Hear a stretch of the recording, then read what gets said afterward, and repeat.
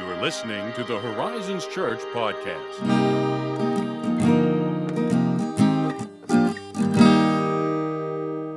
Hello. Hello. Hello. Hello. I pursue this. Everyone's like, oh my gosh. Why are they allowed to do that? I don't know. Why do we do the things I do the things I wish I did not. That's it. Thank you, Paul in Romans 7. No, but legitimately, thank you. Yeah, also true. Yeah. How's it going? It's going pretty well. Enjoying some delicious coffee. Oh, yes. Yeah. Alma is the company. Ember is, I believe, the particular type, package, variety, roast, whatever. Anyway, obviously it's a dark roast. Who are we kidding? Who are we kidding? It's one of my favorites that's actually at a reasonable price. Because you get those favorites, you're like, oh gosh, that's a tough sell for a 2-pound bag. This is on the affordable end of the 2-pound bags. So it's a very comfortable fallback. It hurts less. Oh, yes. Like, honestly, we can get so many cups out of a 2-pound bag. We're literally talking about like $1 a cup, if not less. Yes. No, I'd have to redo my calculations. But at one point when I was trying to figure out, I'm a daily coffee drinker. Yeah. 1 cup, and occasionally I'm a 2-cupper. Yeah. And the way I worked it out was after my equipment basically paid for itself. Exactly. Because you're measuring this against people who, and if this is you, this is no hate. This is just, I can't live that kind of life is, if it's like if you did like Starbucks or Stone Tower every day. Yeah. I am jealous, but dang. Yeah. Because Stone Tower's great. Best coffee around. Mm-hmm. And it's a little on the pricier side. True. But the way it worked out, all that is to say, it was something around, I think, like 78 cents a cup. Yeah. For a coffee that, like, the way I make my coffffee, which it sounds snooty, but I don't mean it to be snooty. It's just my favorite drink. Me too. It's my favorite beverage. It's just like you have the freedom to tailor it to, your own wishes. So I make it exactly as I want to make it. Yeah, I think. And it's delicious. If I drink really quite avidly, like maybe 2 cups a day, I can bring it under, like, the bag's value, potentially, depending on what it is, like under 60 cents a cup. Yeah. Which is insane. Yeah. You're spending $5 more per cup at some other locations. I have bought a $7 coffee at Stone Tower. Have I regretted it? No. It was delicious, but it was also painful. Oh, I've actually got a reward now at Stone Tower I need to go you do. use up. Get me a big, honking, huge Irish cream latte or something. Definitely. Something like that. Definitely, It's very good. But I actually also just got a fresh batch of coffee in Sparrow's Coffee. Yes. High Five blend. Yeah. It's excellent. I will go back to it. Very nice. It is delicioso. Very nice. Yes, it is indeed very nice. I enjoyed a nice big cup of that today, making it a new way. Wait, what did you do? It's called a bricka. Why does it sound It's vaguely like familiar? a mocha pot. Okay. But it makes it a little differently. So you do the same sort of stuff. You've got the reservoir for water and the little portafilter equivalent that you grind the coffee into and stick down into it. Yeah. And then the spout piece that the coffee is going to be coming up into. But instead of the normal, and if you have a mocha pot, you'll understand this, and if you don't, I'm sorry for belaboring you with the technical details. You can just hit the fast forward 30 button, 30 seconds or 15 seconds, however you have it. But point being, the spout in the middle that's normally open on 2 sides, you don't have that in this one. Okay. It has a spout in the middle, but it's got this like cap on it. Oh. And then it pops like all at once, and it comes out with a thicker crema. The coffee does. Nice. And then you make it, and that's it. That's basically it. That's the story. But I got that from a friend, and the coffee's excellent. Very nice. It tastes a little, I feel like maybe I'm making this up. Maybe it's, what is that term when you would take a pill and it didn't actually have anything in it? But Placebo effect. Yeah. It may be a placebo effect, but I feel like the coffee tastes a little fuller and richer Very well in this method. While we're on the topic, I'm sorry, listeners, but I'm not. You know what you're getting in for. You've been listening for over however many episodes now. Exactly. When I was in Missouri visiting Sophia, she was willing to weather my coffee interest. And I went to a physical brick and mortar shop of Onyx Coffee Labs. Nice. It was like, that is so cool. That's like one of the names, one of the big names that you want to go to. Like if Intelligentsia has a place, you want to go to it. If Onyx has a place, like these are like the dream locations for like the big roasters that you see. So that was very cool. As were the like 6 other coffee shops I went to. The listeners know what they're getting into, and Sophia knows what she was getting into with the coffee. I hope they have a tea or a cider that you like, because Not a coffee drinker, huh? Not especially. Not a coffee unless drinker. It's like, there are some exceptions to the rule, but I'm like, hey, do you want to try this? And she's like, regret that. That's how Morgan is. Yeah. Well, on a totally different topic, though coffee is an important part for me of what we're about to talk about. Very true. Today, we're discussing a listener-submitted question on the Sabbath. Yeah. So, Corey writes, is practicing the Sabbath something we are called to do as Christians? Is it a sin to not practice? What does practicing Sabbath look like to you? What does Scripture say about practicing the Sabbath? It's interesting. It feels very much like something that, at least growing up, it was grossly simplified. Like maybe to the detriment of actually having a rich understanding of what it could mean or what it's intended to mean. And that's like not the fault of, I'm not like, that's just how it was, I guess. I can only understand so much at a young age. But I feel like we're likely prone to create a very kind of like almost soft Pharisaical attitude without really appreciating what this is supposed to offer us. Yes, I agree. It's a very easy topic to go soft and crazy Pharisaical on, I think. You know, I mean, they did. It's happened. Yeah, it's amazing. This is a temptation that people feel. So, yeah, I think those are all great questions. Yeah. So, let's start off with the ever helpful exercise of defining our terms. Yes. Always good. The word Sabbath is our English gloss for the Hebrew word Shabbat, which means basically stopping, stoppage, cessation. Cessation day. It just really rolls off the tongue, doesn't it? Ah, blessed cessation day to you.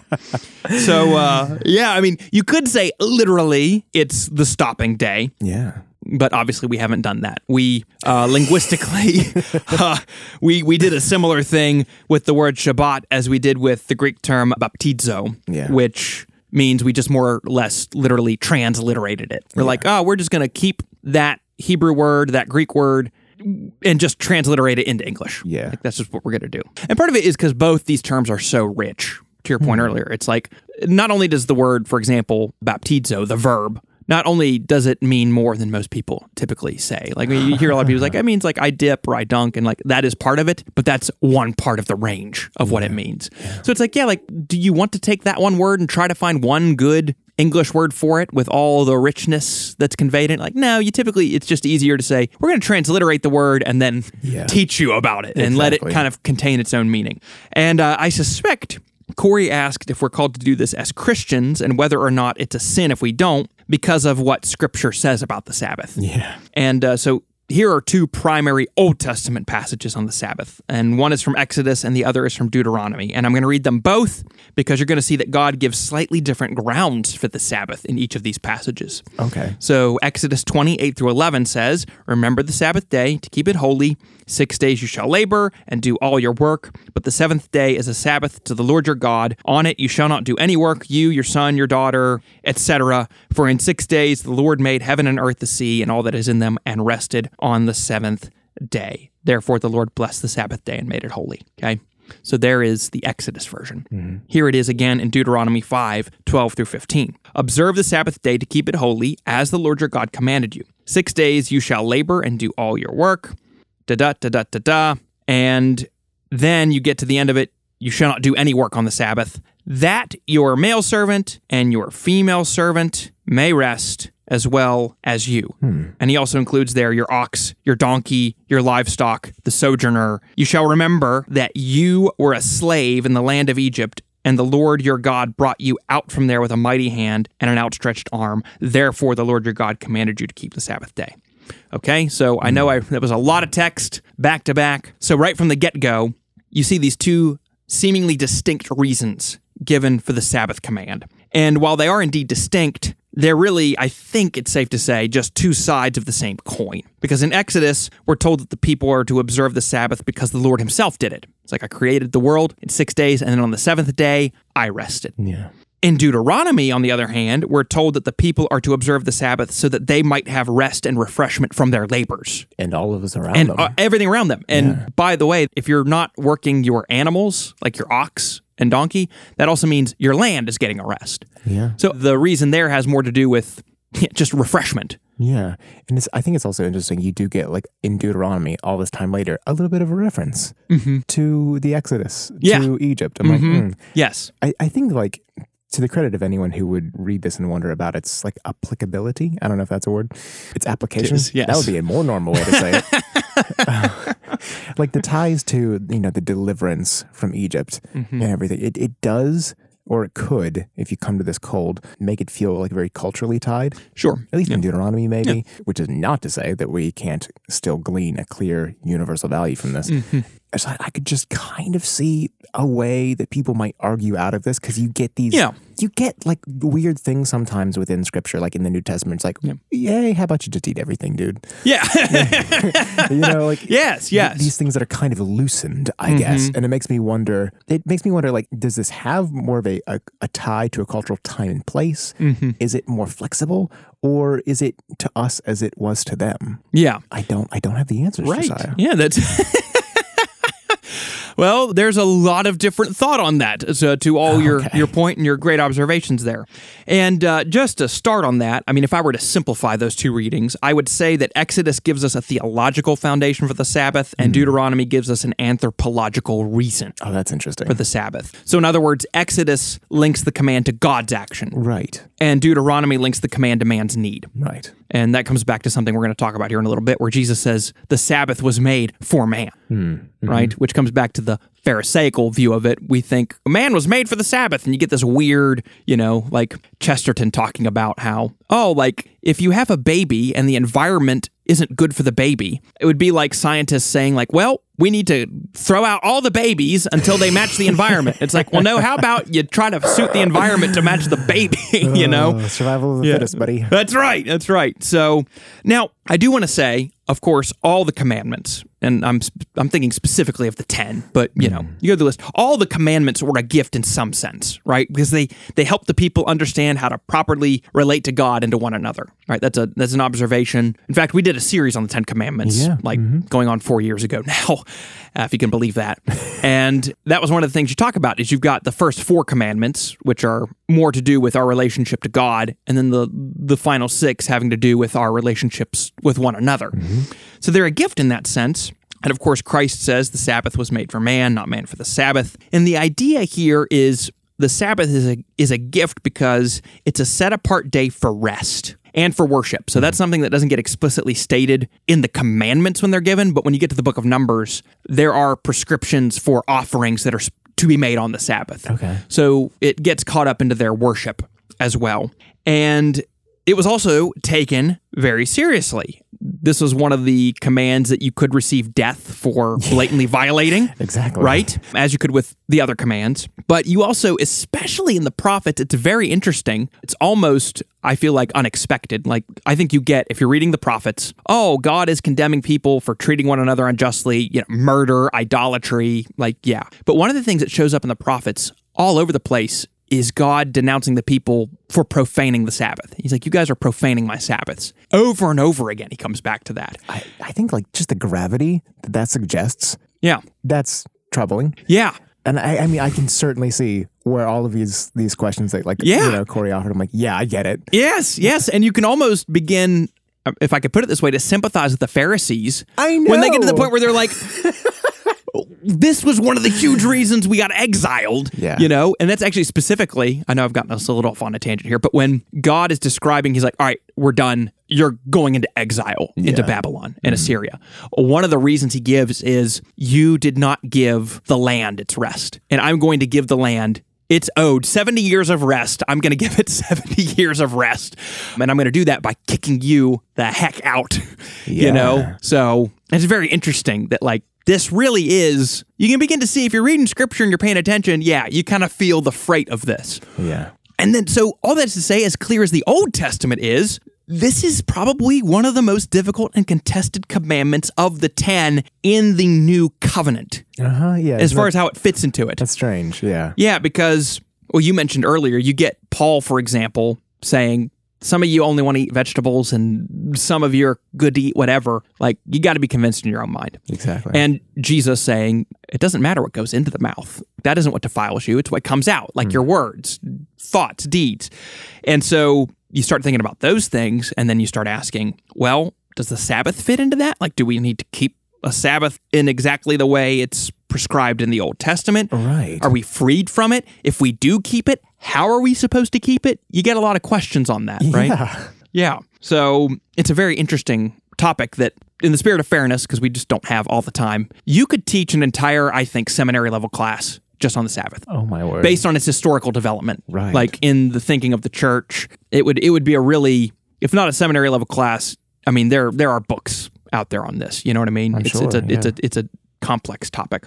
So we're just, as always, we're going to solve all those quandaries and issues. Yeah. And we're going to grossly oversimplify a little bit and try to, say something that's helpful. Yeah. But the Sabbath is certainly mentioned many times in the New Testament, but never is it explicitly given in the imperative. Right. As far as explicit commands go, the Sabbath is the only command debatably, and that's where I'm hovering on my terms there, because it's debatably the only one of the 10 not specifically reiterated as a command in the New Testament. And the whole reason I'm hovering and I'm saying debatably is because actually, for example, in Hebrews 4, the author says there remains a Sabbath rest for the people of God. And linguistically, you can kind of read past that without realizing, well, wait a minute, there remains. That could, in fact, mean the Sabbath rest remains for us to observe. Yeah, I find myself just there's room to wonder a little bit. Yes.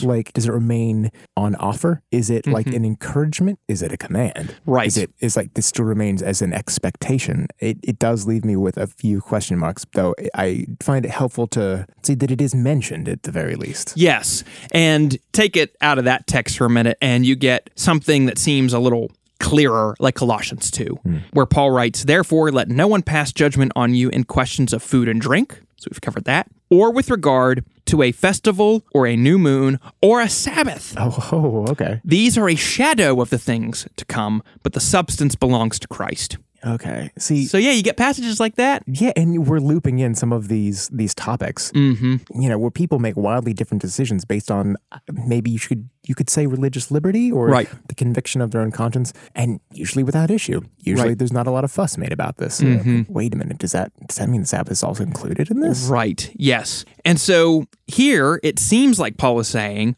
just as Christians no longer need to worry about keeping the ceremonial parts of the law in their strict literal sense because they've been fulfilled in Christ. Because each of those categories has to do with a ceremonial aspect of the law. Yeah. The festivals, new moons, food and drink. So is the case of the Sabbath. That's what it seems like he's saying. It feels like that. Yeah. Now, the question then becomes, is Paul saying the Sabbath as presented in the Old Testament is fulfilled altogether, or just as it's specifically laid out in the ceremonial religious system of Judaism? Where you have to it's the seventh day of the week. You need to go, here's the other thing, the temple, not by the time Paul was writing Colossians, but now, for example, the temple's gone. Yeah. You can't make the Sabbath offerings anymore. You know what I mean? So it's interesting. I am actually, so now I'm speaking, I'm speaking myself here as if I wasn't speaking myself earlier, but you get what I'm saying, I think.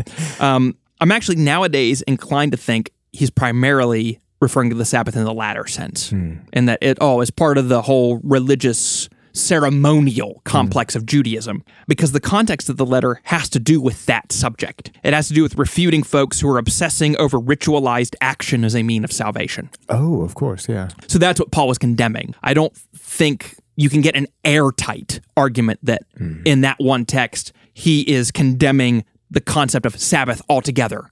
Just this, we still have to follow the precise, literal, ceremonial aspects of the Sabbath. Yeah. That's what I think more or less he's getting at there. Yeah, I definitely would say that nothing about that feels like an airtight argument to write something off for sure. I guess more like it does feel, at least within this context, he's condemning an improper treatment and application of the Sabbath. Now, okay, with that in mind, how strong of a line do you draw around that? Maybe personally or as you would recommend it, in terms of a command or requirement or encouragement or, suggestion? Right, yes, I hate using that word. No, I get what you're saying. Right. No, I do think, to me, it's interesting that in the history of the church, from the first centuries, what you get is, we get our language of the Lord's Day, for example, from passages like Revelation 1, where John is saying, I was in the Spirit on the Lord's Day, which was a reference to Sunday, first day of the week, the day that Christ rose from the dead. You see that the church, by the time Paul is writing his letter to the Corinthians, is gathering to worship on Sundays. Like that's their day of, he's like, now on the first day of the week, when you gather together, set aside your offering, that kind of stuff. And then if you read the Epistle of Barnabas, which you can find in just about any copy of the church or the Apostolic Fathers, you can probably Google it. He talks about that. He says, we keep the 8th day, Sunday, with joyfulness, the day on which Jesus rose again from the dead. So they view Sunday as a special day. And I'm saying all that to preface what I'm about to now say. Okay. They viewed that as a special day. And most church confessions and creeds treat Sunday as a sort of new Sabbath. So like if you read the Westminster Confession, for example, I'm pretty sure in the chapter on the Sabbath, they explicitly say, until the coming of Christ, the Sabbath was held on the 7th day, but now and I'm getting the wording wrong, but basically like, and since Christ's resurrection, we hold the first day of the week as the Christian Sabbath. Okay? So all that said together, taking one thing with another, I think in our culture, there is a lot of validity to say, you need to take a day to rest. Yeah. Because like if you're working 7 days a week, not only, I mean, like I think you could talk about like the health benefits, but also it's like there is this part of us that we're constantly having to fight against. The apostles are always writing about it, the church fathers, the reformers, all these guys. We're constantly trying to earn our way by work. Always. Like that's a perennial temptation. Yeah. And the only way to actually do battle against that is to stop working. Not to mention, I mean, in Deuteronomy, the anthropological side of it, where it's just like, okay, you need to rest and you need to give other people an opportunity to rest. Like, you're not God, right? Like, even God. And even God rested on the 7th day, right? So I do think it makes sense. Like, for example, in most cases, it just makes sense for people to say, hey, you know what? Why don't you view Sunday as a Sabbath? Why not? You know, you're going to be worshiping, take the day to be with your family, do all this stuff. But I'll use my own example here to come back to like one of the questions was how do you do this? And I'd be curious if you have any like practices that are, you know, like, oh, here's how I spend my day of rest. Sunday is a work day for me. Yeah. You know? And for the priests, it would have been a work day. Interestingly, Jesus says, you know, they didn't profane the Sabbath by working on it. But you talk about a work day. I mean, if you're making sacrifices, somebody's slaughtering those animals and it's priests, you know, so you want to talk about work. Yeah. Oh gosh, no. So Sunday is that's kind of adrenaline pumping, got stuff to do, work day. So I take Fridays off. Yeah. And that means that normally, like, I'm an early riser.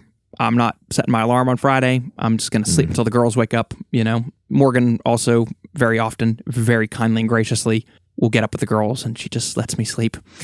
So, you know, getting extra sleep, that's a big one for me. And then having my cup of coffee, and I basically try to do no mental work. Yeah. Because most of my work is all in the spiritual mind realm.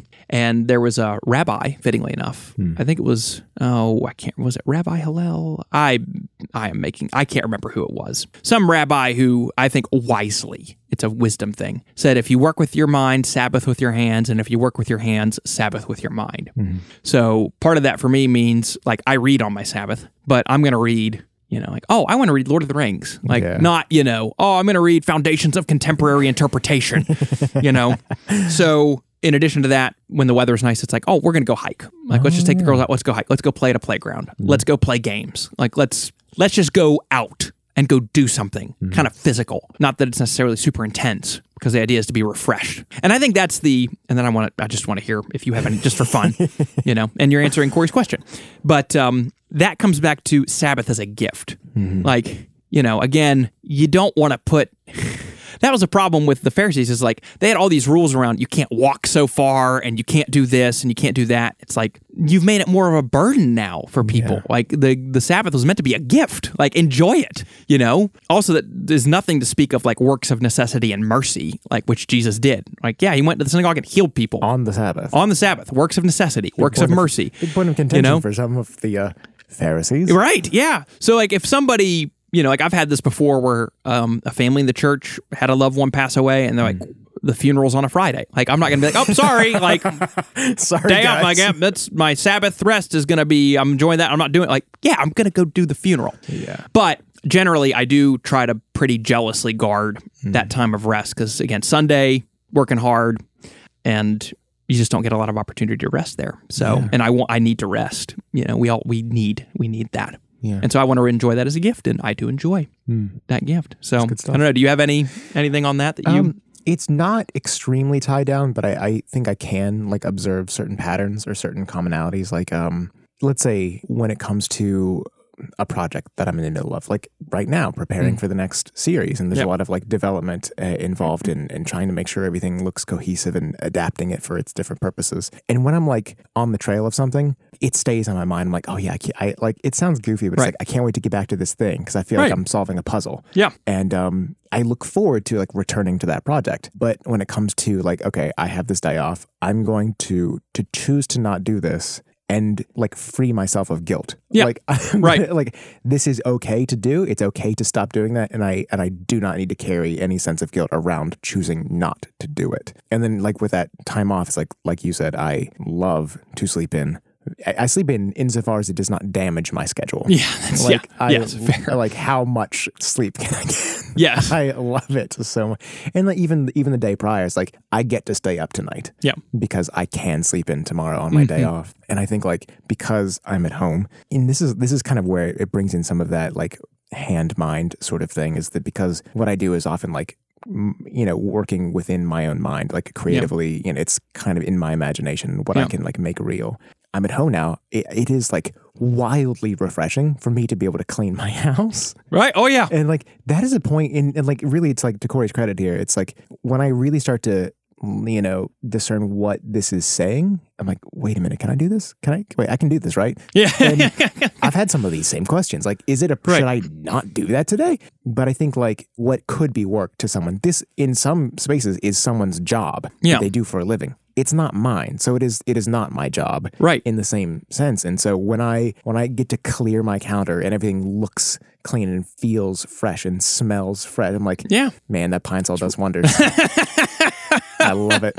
I feel refreshed in every sense of the word. And I really do feel like rejuvenated for my surroundings to reflect that. Yes. And have the opportunity to do that without trying to, you know, like crunch it into a schedule. So it gives me an opportunity to do those things, but also in other ways to not work and not feel guilty about it. Yeah. So I think that's all great. And I am sure we have not really, there's just so much more we could say. That's part of what I want to leave off with is I think you could do, maybe we come back, maybe we just do a whole series on the Sabbath and talk through the different implications and views and all that. But I think what, if anything, our other listeners and Corey can take away from this is I would keep Sabbath and keep it as a gift. Part of what Jesus gets at so often in the Gospels is like, stop sweating it. Like, just enjoy it, you know? Like, don't be like the Pharisees, be like, you picked grains of, you know, heads of grain while you were walking on the Sabbath. All these are bad. Like, no, just like, it's a Sabbath. Eat. Like, enjoy yourself, you know? Rest in the Lord and receive it as the gift that God wants it to be. You know, the Sabbath was made for us. It was a gift of God. So, yeah, that's what we'll say there. And maybe we'll come back to it. Well, thanks as always for listening. And if you have any other questions, you know, if you're like, hey, well, you know what, that raised about 27 more questions. I understand that. Email them to us like Corey did at podcast@horizonschurch.net. And if you did find this helpful and you want to leave us an honest 5-star review, you can do that in the Apple Podcast platform. But at any rate, thank you as always for listening. We hope you enjoy a day of rest this week, and we'll catch you next time.